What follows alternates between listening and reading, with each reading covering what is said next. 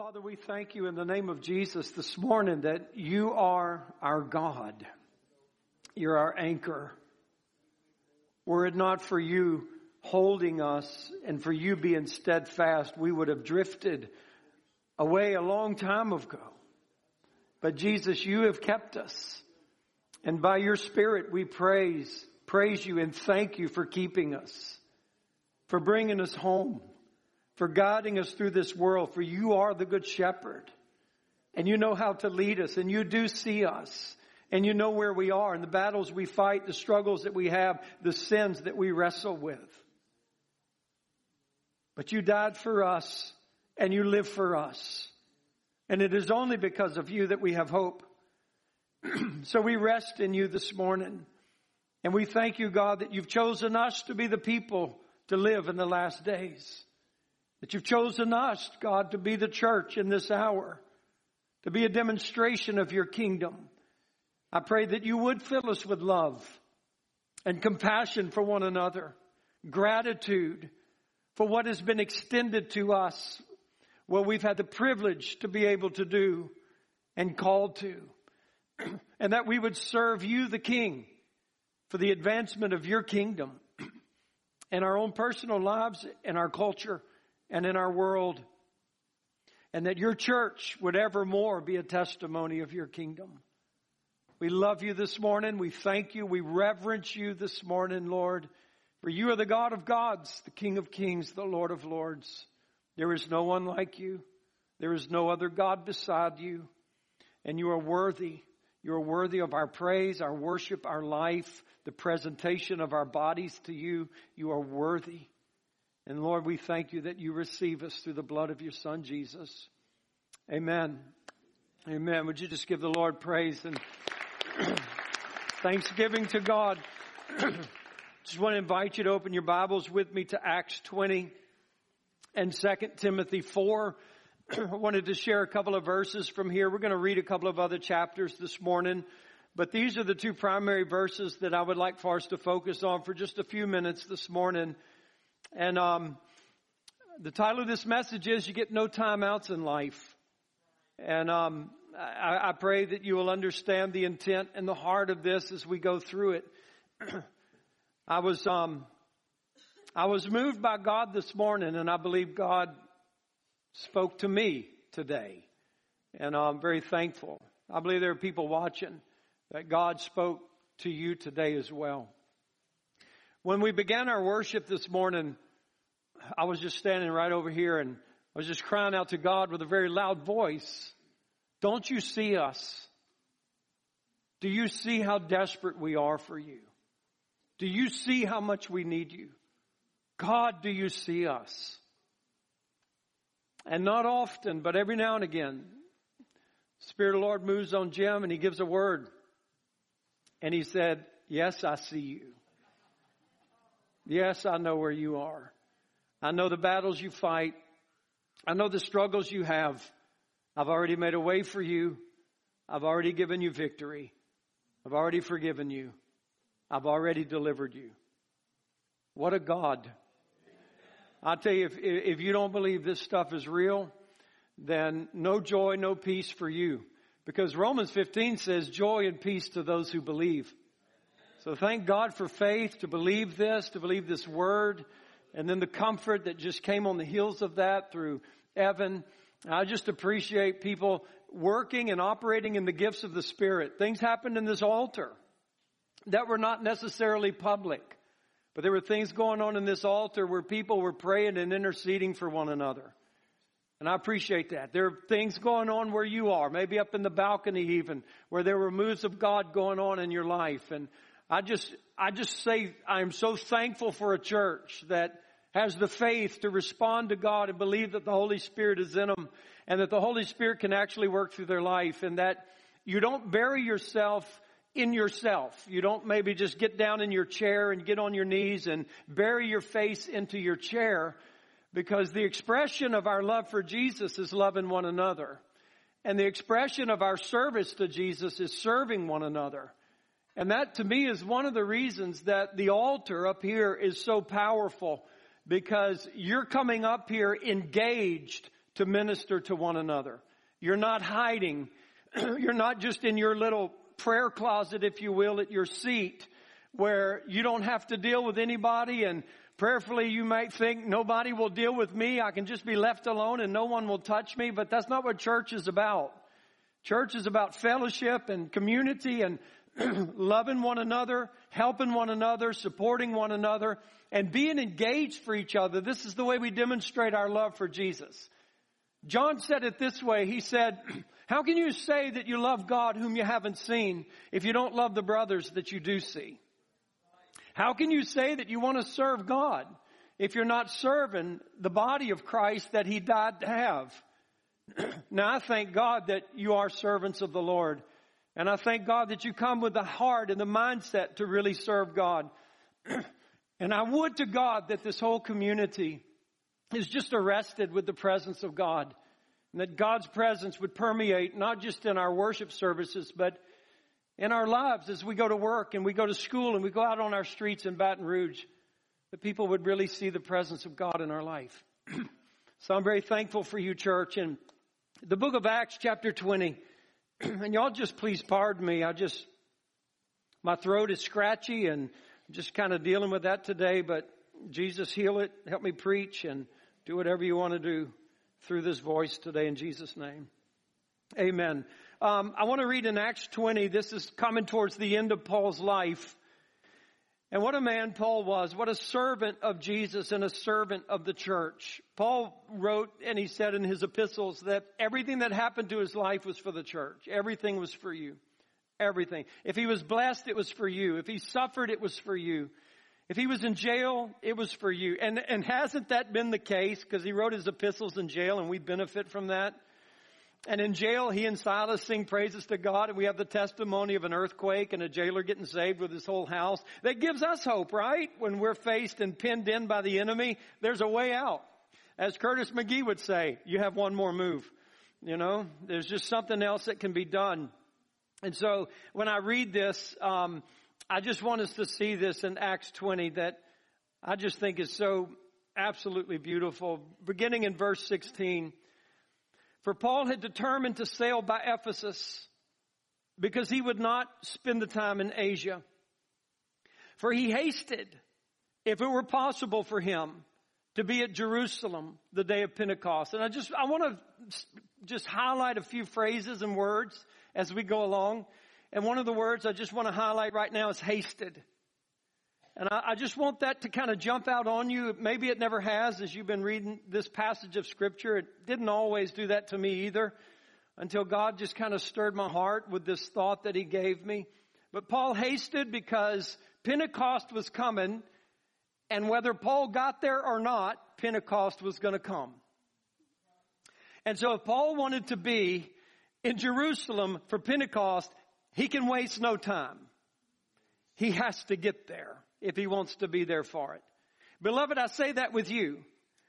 If there are things that you desire to do for the kingdom of God and you desire to get there in time, then you got to get there. You got to make haste. Because the day's going to come and the day's going to go. If you will, for you, Pentecost is going to come and it is going to go. It is up to you to get there. And Paul hasted in order for him to be at that place. And from Miletus, he sent to Ephesus and he called the elders of the church. And then when they were come to him, he said to them, you know, from the first day, so he wasted no time. From the very first day, Paul began his work with the church at Ephesus. He said, I came into Asia after what manner I have been with you at all seasons. He was there long enough for many seasons to go by. From the first day to the last day, Paul wasted no time, serving the Lord with all humility of mind and with many tears and temptations which befell me by the lying in wait of the Jews, and how I kept back nothing that was profitable to you. I left it all on the field. I didn't keep anything out. I didn't leave anything out. I wasted no time. I gave everything I had, and I profited you. And I have showed you, and I have taught you publicly and from house to house, testifying both to the Jews and also to the Greeks, repentance toward God and faith toward our Lord Jesus Christ. And now, because this is another mark of time, now, behold, I go bound in the Spirit to Jerusalem, not knowing the things that shall befall me there. It is not just Pentecost I'm trying to get to, but it is a testimony that I have to have in Jerusalem. And I'm not sure what's going to happen, but I'm very certain it's going to look like prison. I'm very certain it's going to look like torture. I'm very certain it's going to look like persecution.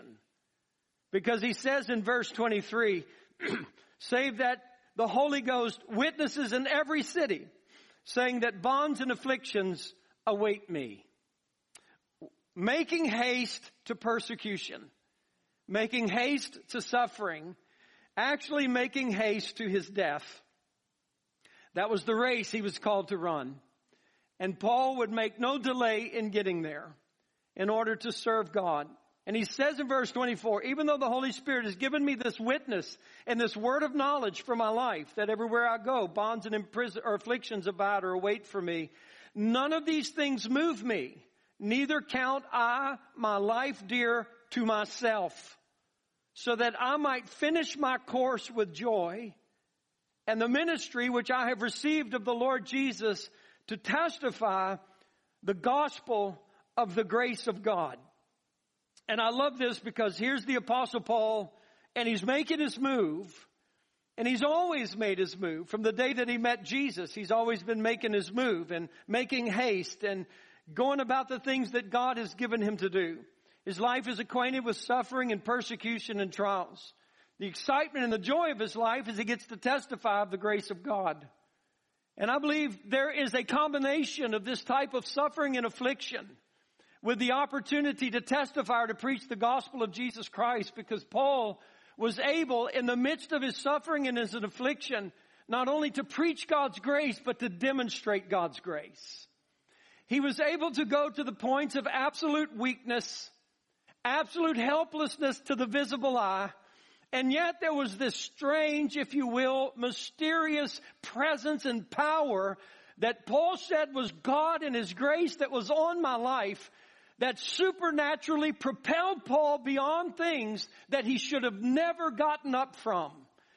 There were designed attacks of the enemy against Paul's life that were intending to take him out, overthrow his faith. And again, those were words that were given to us today. And even in Jonathan's letter that he wrote, the enemy's trying to overthrow your faith. And here's the Apostle Paul. I've got to get to Jerusalem. I want to get there for Pentecost. I know that affliction waits me. I know that persecution waits me. I know that imprisonment waits me. I'm not sure everything that's going to happen. I'm not sure exactly what they're going to do to me. But I know it's the end of my race. And we're about to read that when he writes this to Timothy. I know that it's the end of my race. I would say this about myself, and I think many of you could also identify with this, that I find myself almost all the time in the wine press. I would rarely not feel the sense of my own life that I'm not in the wine press. I always feel as though I am in it all the time, that I am being crushed in every direction, that I am being assaulted in every possible way that I can imagine. And I'm sure that there are other ways that I could be assaulted that I haven't personally experienced, but whether it's been disease in my body, or whether it's been the Judas kiss, or whether it's been affliction, and whether it's been heartache, or whether it's been rejection, or whether it's been a spirit of hate and a spirit of murder that has come against my life, that has tried to wreck me and tried to destroy me, tried to overthrow my family, tried to destroy my marriage, any of these types of things, I have been through it. I have gone through it. I have faced these things that have brought me to a place of such dependency upon grace, such dependency upon the presence of God, such absolute need for the power of God. That is why, not just today, but almost every day, but today in a way like never before, I just had to stand in this altar and I just had to cry to God, don't you see us? Don't you see how much we need you? Because the pressure is so great, God, that there's no way that we can make it without your grace. Oh, he that had sweet fellowship with me has lifted up his heel against me. That wave comes to us time and time and time again. But there are no time outs in life to go sit on the sidelines and say, God, I need a breather. There are no time outs. We see that in life. We see that in games, but not in this game of life. And I want you to see this, if you will, in 2 Timothy chapter 4. The Bible, Timothy is being written to by Paul, and this is about the same time that Paul was mentioned in Acts 20. And so he says here in 2 Timothy 4, beginning in verse 6, I am now ready to be offered. Are you? I'm ready. I'm not going to avoid this. I'm not going to even try to escape this. This is coming. This is the sealing of my testimony. This is it. He's faced everything. He's faced, as a follower of Jesus Christ, he's faced it all. He's faced the friendly kisses that were always intended to betray, hurt, wound. He's faced the churches that he established fight with each other. He's watched people that he brought to Christ with the evidence and the proof that he was an apostle of Jesus Christ turn from him to follow false teachers. He's faced it all. Probably wasn't many people at Paul's funeral. He's popular now. He wasn't really popular then. Probably not a whole lot of people. As a matter of fact, even in this letter, when he's writing to Timothy, he can only list a handful of people that he prays, please bring them with you when you come see me. Get here as quick as you can. Bring my coat because I'm in this prison and it's cold. But whatever you do, don't forget to bring the word. And he's saying to Timothy, I'm ready. Beloved, are you ready? Are you ready to meet Jesus?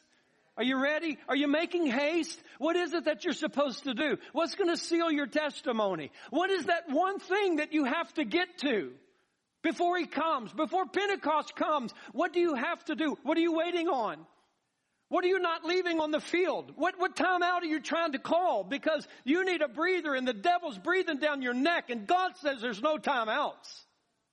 What do you do? When are you going to finish it? Are you ready? Are you ready to be offered? Are you ready right now to be offered? Now, that is what we need to come to grips with in our life. And I love what Paul says, because I'm ready to be offered. The time of my departure is at hand. My time has come. The time is here. Again, time. I have to make haste. I have to get to Jerusalem for Pentecost. I have a testimony that I have to seal. I've got afflictions and enemies all along the way. But I'm not going to leave anything on the sidelines. Everything's on the field. I'm gutting it out in this last moment of my life. And I'm ready. And I love what he said. I want to finish my race with joy. Not a depressed man. You'd probably walk into that prison that day his head was about to be chopped off.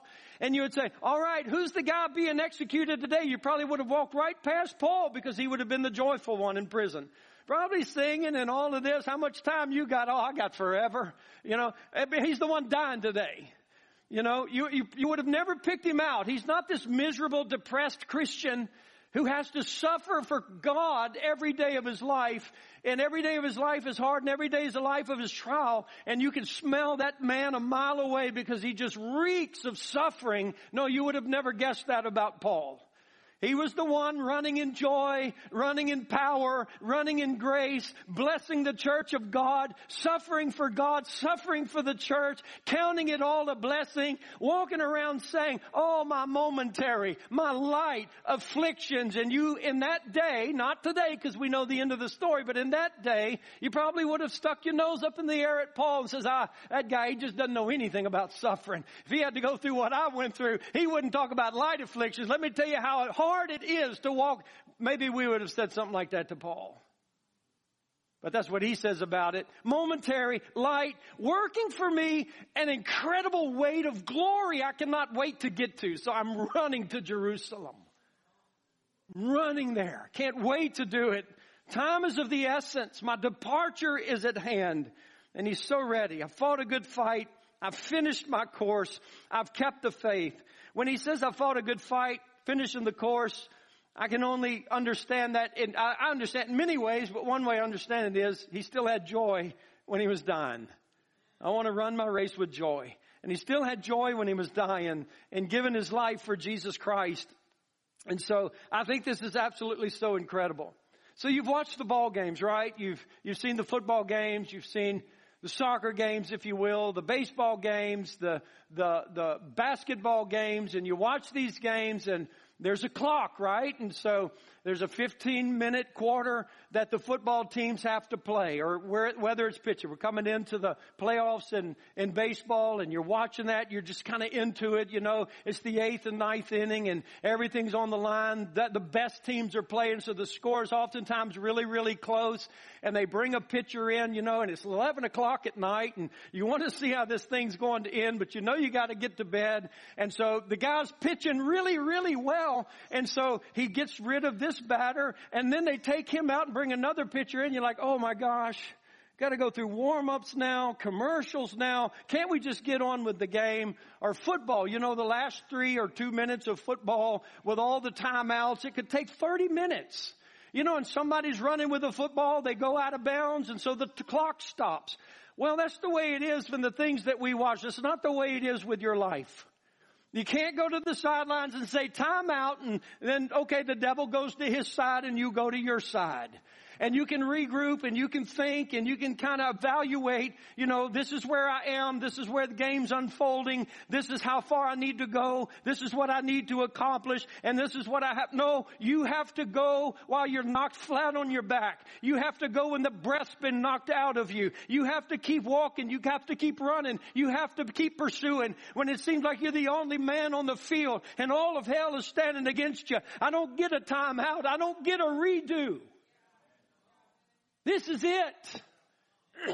And so if people are betraying me with kisses, or if people are harassing me, or persecution comes my way, or a government is hostile towards me, I can't call a time out and say I need a breather. I just got to keep walking with the Lamb. I got to run this race. I got to go with God. If in the process He wants to lead me beside a still water, thank you.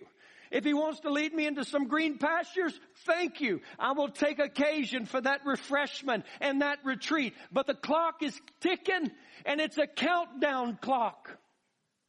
It's not just this linear thing. There's a place where time ends. It ends in general for everything, but it's going to end specifically for you one day. Time ends. And I want to read a couple of these scriptures to you about time. I just want you to listen to this. Brothers and sisters, this is from 1 Corinthians. Brothers and sisters, we don't have much time left. That's what Paul says. So this is Paul's advice. We don't have much time left. So starting now, those who have wives should be the same as those who don't. I'm trying to tell you how to live for a world that's about to come. It should not be important whether you are sad or whether you are happy. If you buy something, it should not matter to you that you own it. Because in this government, you really don't. You should use the things of the world without letting them become important to you. This is how you should live, because this world, the way it is now, is soon to be gone. Time. It's a countdown. No time out. It's just counting down. That's 1 Corinthians 7, 28 through 31. Another scripture. Be very careful how you live. Live wisely, not like fools. I mean that you should buy up your time. Use every opportunity. Redeem the time for doing good. because the days are evil. Take advantage of the time you've got to do good because everyone else is doing evil. Don't be foolish with your lives, but learn what the Lord wants you to do. Don't be drunk with wine, which will ruin your life, but be filled with the Spirit. Encourage each other with psalms, hymns, and spiritual songs. Sing and make music in your hearts to the Lord. Always giving thanks to God the Father for everything in the name of our Lord Jesus Christ. Be willing to serve each other out of respect for Jesus Christ. Not because we deserve respect, though we do, because we're created in the image of God. But do it for Jesus. John said in his epistle, little children, it is the last time. And as you have heard that Antichrist shall come, even now there are Antichrists. So we know it's the last time. It's the end. It's the countdown clock. Under a minute. In Revelation, John said, the time is at hand. Another translation says it this way, there is not much time left. And in Revelation chapter 10, the angel standing upon the sea and upon the earth lifted up his hand to heaven, and he swore by him that lives forever and ever, time is no more. It's coming to an end. It's a countdown clock, no timeouts. You're on the field, gut it out, make haste, seal your testimony, serve the King. Serve the King with all of your heart and with all of your might. I came across an interesting verse at the men's retreat. I was just reading in the Word, and I came across this. It's in 2 Corinthians chapter 7. And I would love for you to read this with me, because Paul makes a comment here that it just kind of jumped out to me, and I thought it was remarkable what he says here.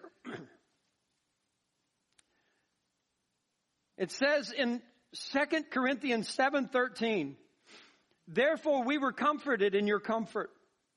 Yes, and exceedingly the more joyed we for the joy of Titus, because his spirit was refreshed by you all. For if I have boasted anything to him of you, I'm not ashamed. But as we spoke all things to you in truth, even so our boasting, which I made before Titus, I bragged on y'all, in other words. And I did all of this in front of Titus. He found it to be true.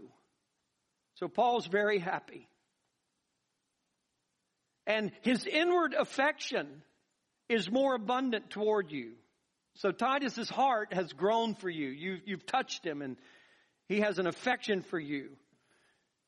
While he remembers the obedience of you all, how with fear and trembling you received him. I rejoice, therefore, that I have confidence in you in all things. Wonderful. I want to read it to you in another version.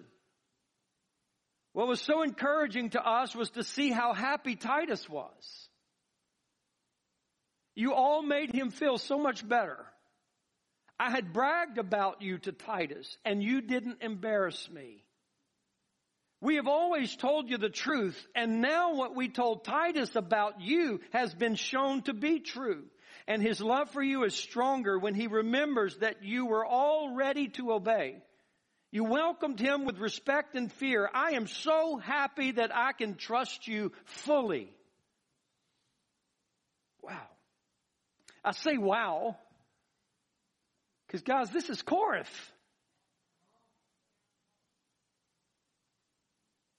This isn't Philippi. This isn't Philadelphia. This is Corinth. This is a church that has the reputation of when they go to assemble, they get drunk. This is a church that had a reputation that when people prophesied, they cursed Jesus. This is a church that had a reputation that when they came together and ate together, that the rich would have a feast and they would not feed the poor who were sitting down next to them. This was a church that Paul had to ask in his first letter to them, is anybody in your church spiritual? Are you all carnal? I can't even speak to you about spiritual things.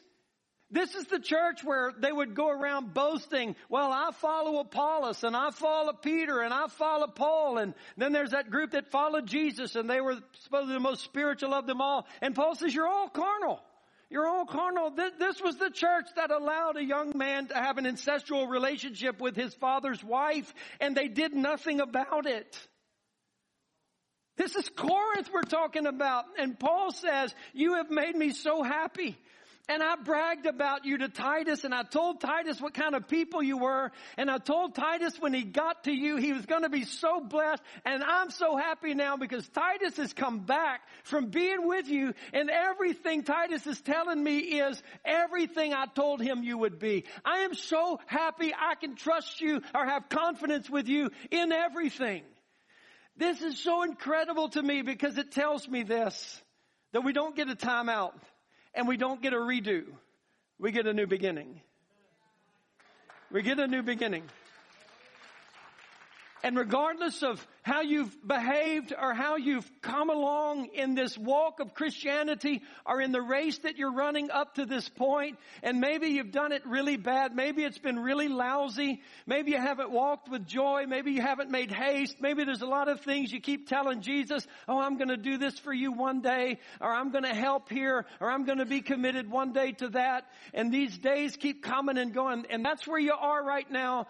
God has given us an incredible hope that we can become people that people and God can have confidence in and trust us in everything as we stand ready to obey through the grace of God, the things that God has laid out before us. And that's what's so encouraging to me. Because maybe as I'm playing this game and running this race, I have absolutely failed. I have been run over by the devil. I made stupid decisions. I made bad choices. I made decisions and choices that I said were God, and they turned out to not be God's choices. I was wrong. I was deceived. I hurt people. I wounded people. I was the Judas kiss. I did this. And maybe I found out all of these things about me. And I just fall before God and say, what a loser. Oh God, what a wretch am I. I've just blown my life. I've blown my testimony. I've blown my witness. That's exactly what the devil would want you to do. But beloved, get up and trust in the blood. Have a new beginning and say, I got to this place, but I won't finish like this. I won't finish like this. I'm going to finish strong. I'm going to run this race, and I'm going to do everything that God has given me to do. I just encourage you with that. I encourage you. I pray that you can sense the hope that I'm trying to give you. That regardless of where you are right now, finish well. Finish strong. Don't put it off. Pentecost is coming. Make haste. Yes, you're going to suffer as you run, but suffer with joy. Let the King look good. Let the kingdom look glorious, because isn't it glorious after all? I mean, isn't it really glorious after all? We win. We've won. We've won. It's already done. We've won. I mean, my God, everything that the Lord has given us to do. And so I just want to say three things to you, hopefully quickly. Amen. Hopefully quickly.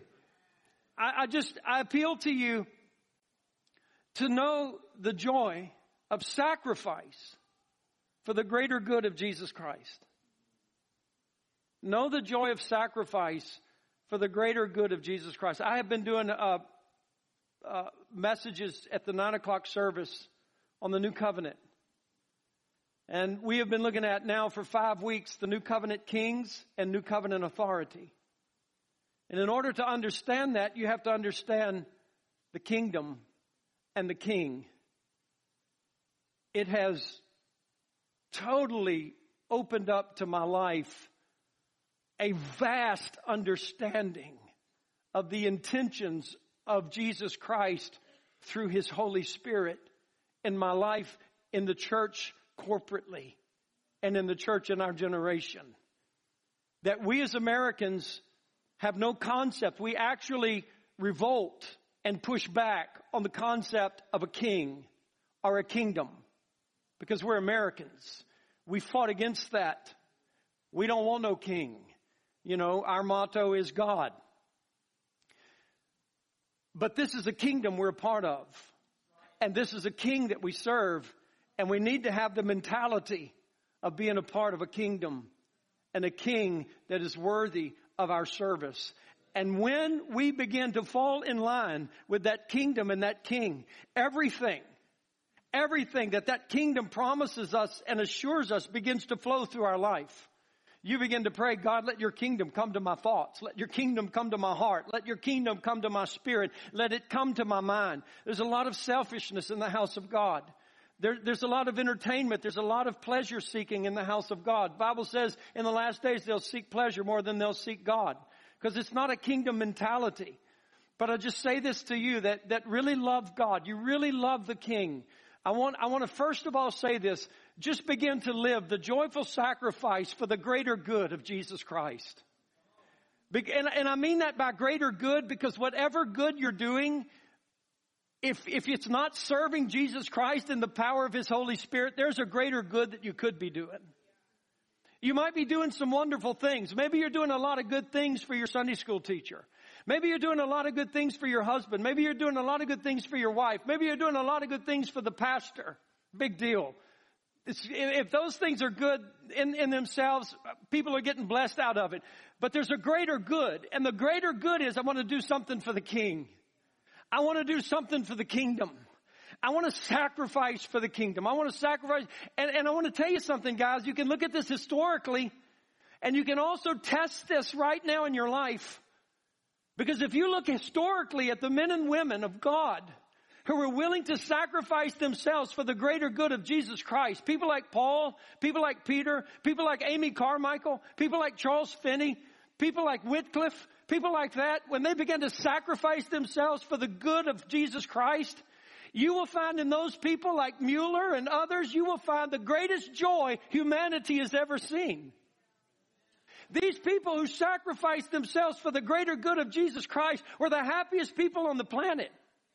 Just look in your own life, around your surroundings, around your peers, at the community of believers who casually serve Jesus Christ. And just take note of their disposition, their attitude, their hardships, and their depressions. And then take note of those who are all in. They're all in for Jesus Christ. They're not perfect people. They're not great people. The King is perfect and the King is great. And the King has given us the grace to do what we do. But we're all in and serving the kingdom. And you look at those people and you see, yes, you see trials. Yes, you see persecution. Yes, you see hardship. And all of this should make us sad and depressed and bitter and barren, but it doesn't. We're happy. We're joyful. Those people are just dynamic. They just want to serve the Lord. They're excited about God.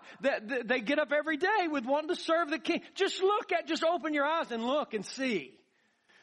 And if you want to dispel darkness and gloom in your life, just start serving the King. Do it for the greater good of God.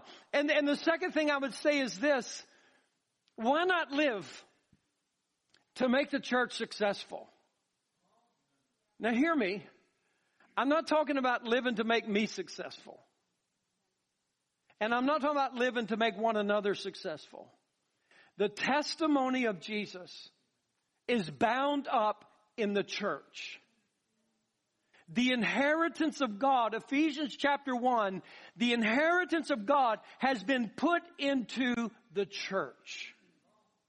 Therefore, why not live in such a way that the church is successful? For the testimony of Jesus, for the glory of Jesus. I want to read a scripture with you here. It's in 1 Corinthians chapter 10. A while back, a few years ago, I taught a series on this. This is actually chapter 16, 1 Corinthians 16. But I just want this to stand out to you again. And it says this. I beseech you, I beg you, brothers. You know the house of Stephanas. It's the first fruits of Achaia. And they have addicted themselves to the ministry of the saints. That's what they did. They addicted themselves. Some of you used to be addicted. Everybody's addicted to something. Bluebell ice cream. You know, the really hard stuff. Millennium Crunch, stuff like that.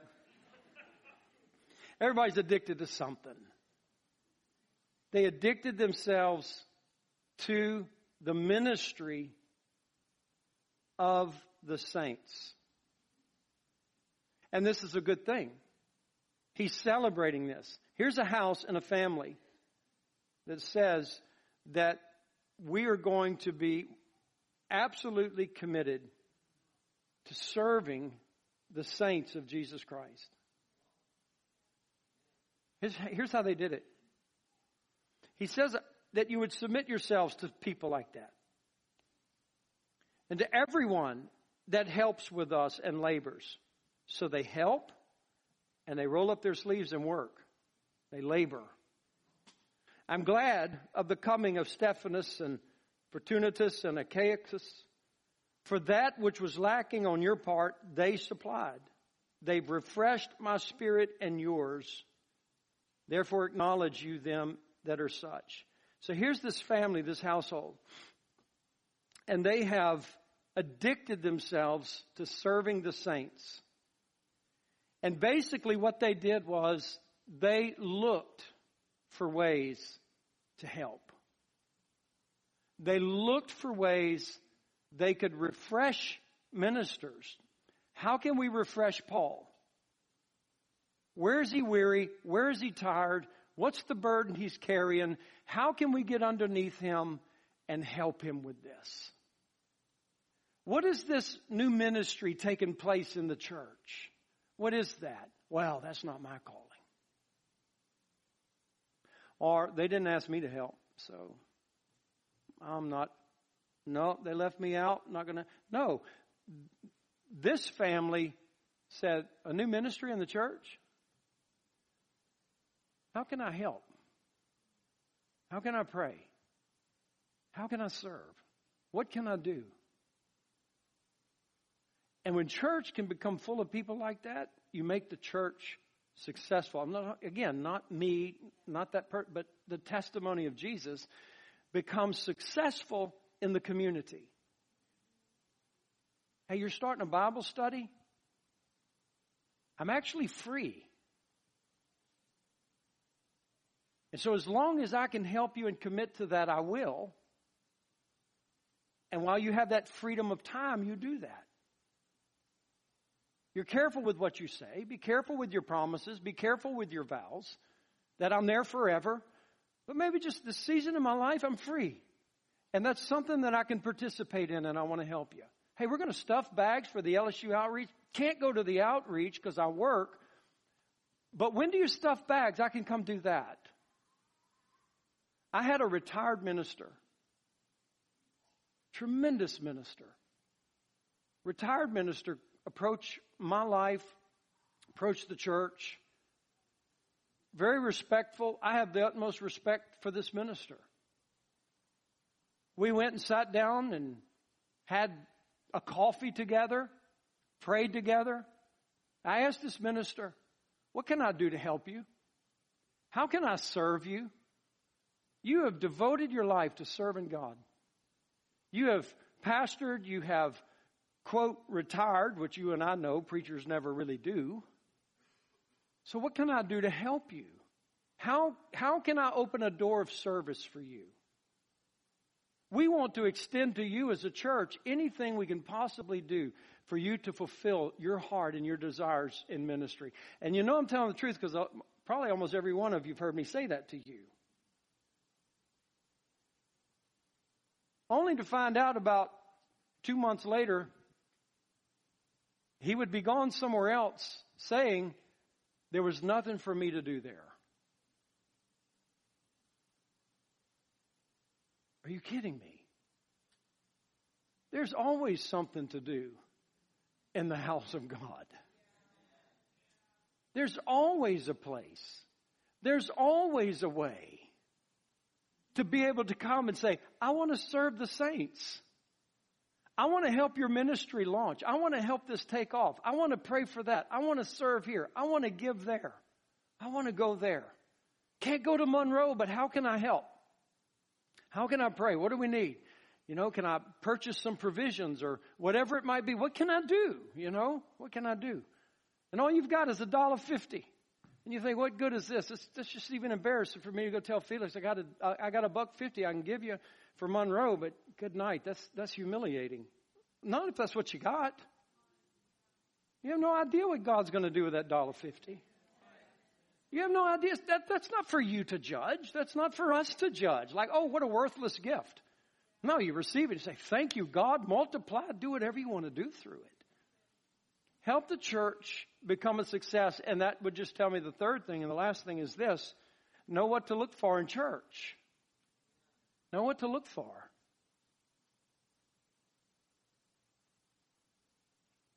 And you're looking for the kingdom. You're looking for the desires of the King. You're looking to live by faith, not by your talents. You're not looking for a platform. You're not looking for a spotlight. You're just looking for the opportunities where things are weak and making them stronger. Things that are fragile and holding it together. Things that are absent. And instead of leaving that church and saying, well, it didn't have this and it didn't have that. Why didn't you create that? Why didn't you produce that? Why didn't you create that whatever that is, that was needed in the body of Christ, that God revealed to you was not there? And maybe God wasn't gossiping with you. Hey, let me tell you, they don't even have this here. They don't have that here. You know? Well, maybe God was showing you that because you said, I'm really counting on you to do this. Well, I don't even know how to do that. Yeah, Noah didn't know how to build an ark.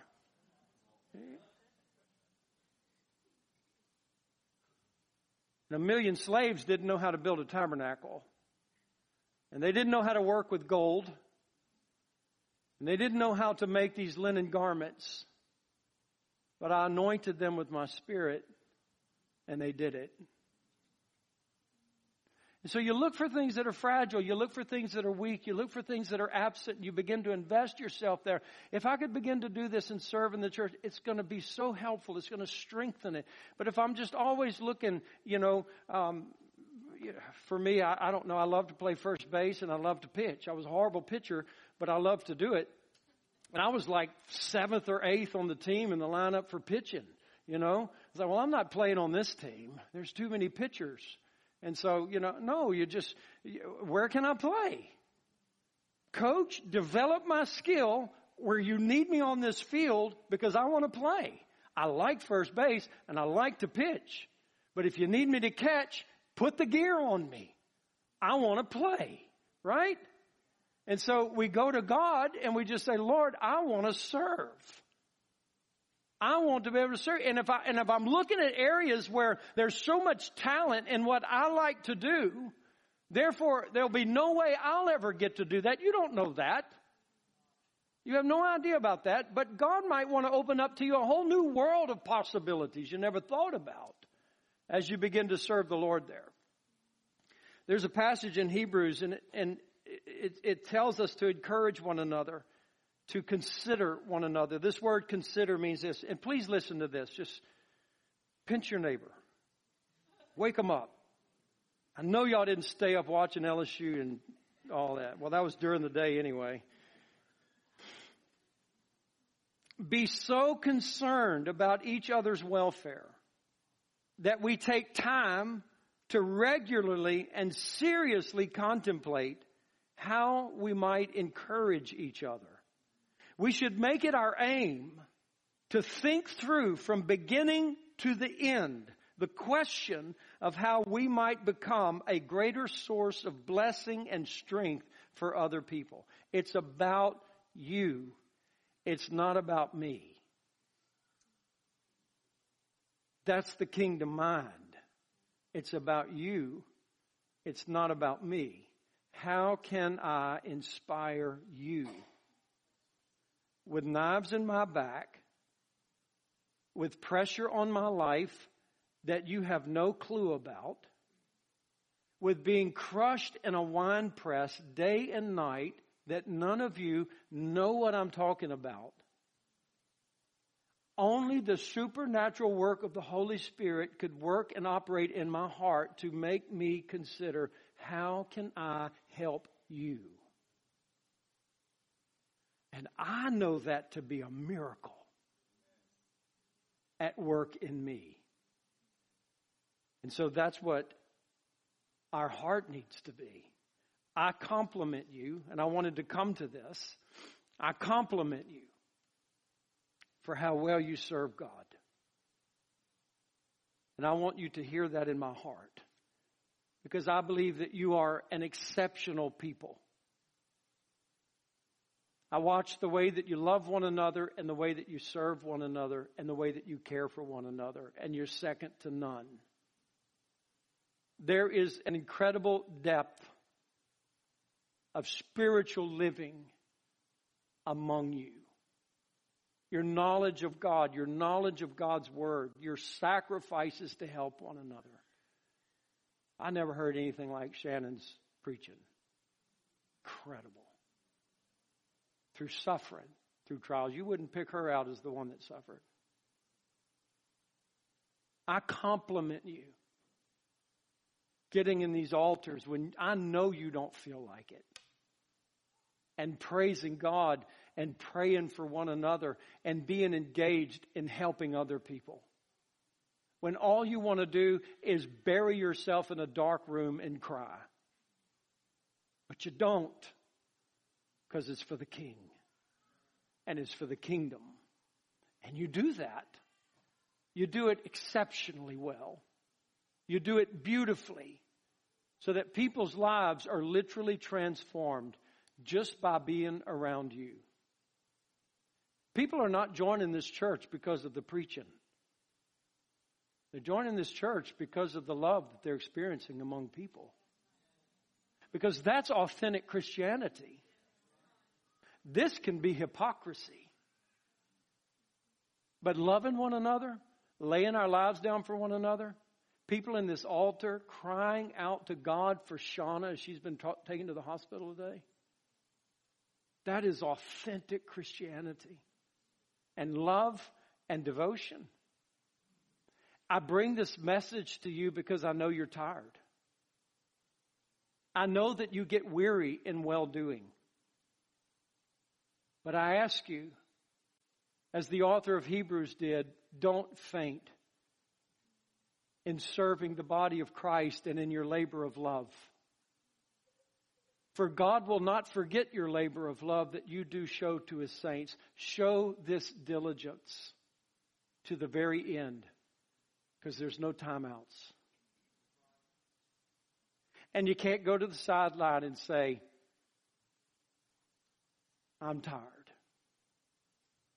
I don't know the next play. Well, you're going to go get sacked, and you're going to have to make it up on the next play. There's no timeouts. But you're empowered. Wait on the Lord. And you'll mount up with wings like eagles. And you will walk and not grow weary, and you will run and you will not faint. For the Lord will give you His strength. My friends, that's the baptism in the Holy Spirit.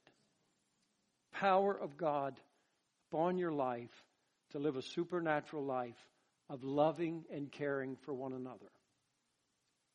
I'm going to share a very brief story. And this is a story about a man named Robert Reed. He had very bad cerebral palsy. His hands were twisted. His feet were twisted. He couldn't ride a bike. He couldn't drive a car. He couldn't comb his hair. He couldn't brush his teeth. He couldn't put his clothes on.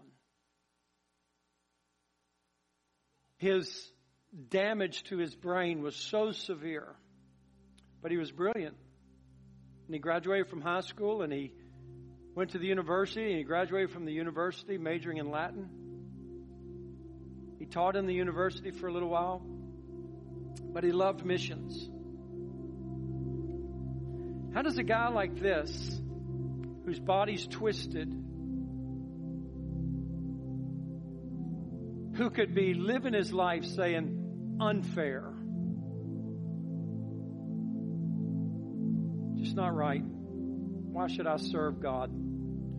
Instead, say, I want to serve God in missions. And with such a severe disablement, he actually would go on 5 mission trips. He fell in love with a city in Portugal. And he made arrangements to move there. Mind you, he can do nothing for himself. On one of his mission trips in Portugal, he meets a family and says, if I were able to move here, would you be able to take care of me? And the family agreed. So he moved to Portugal. And the family took care of him. He wasn't very needy, but just helped me eat, helped me wash up, and every day carry me to this particular park and sit me on the bench and come get me at the end of the day.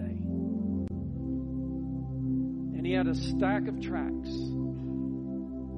And every day for 6 years, he would hand tracts out to people.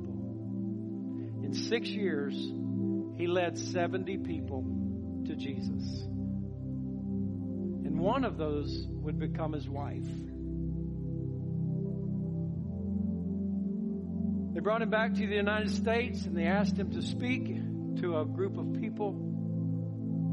And people were just crying as they watched this guy being brought up onto the platform, thinking, and what's my excuse? I've been meaning to. He did it.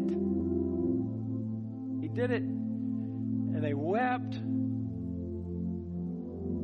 And one of the questions, Mr. Reed, do you have any regrets? He said, no regrets. And he lifted his twisted hands up in the air. I have everything I need for joy. I have the King.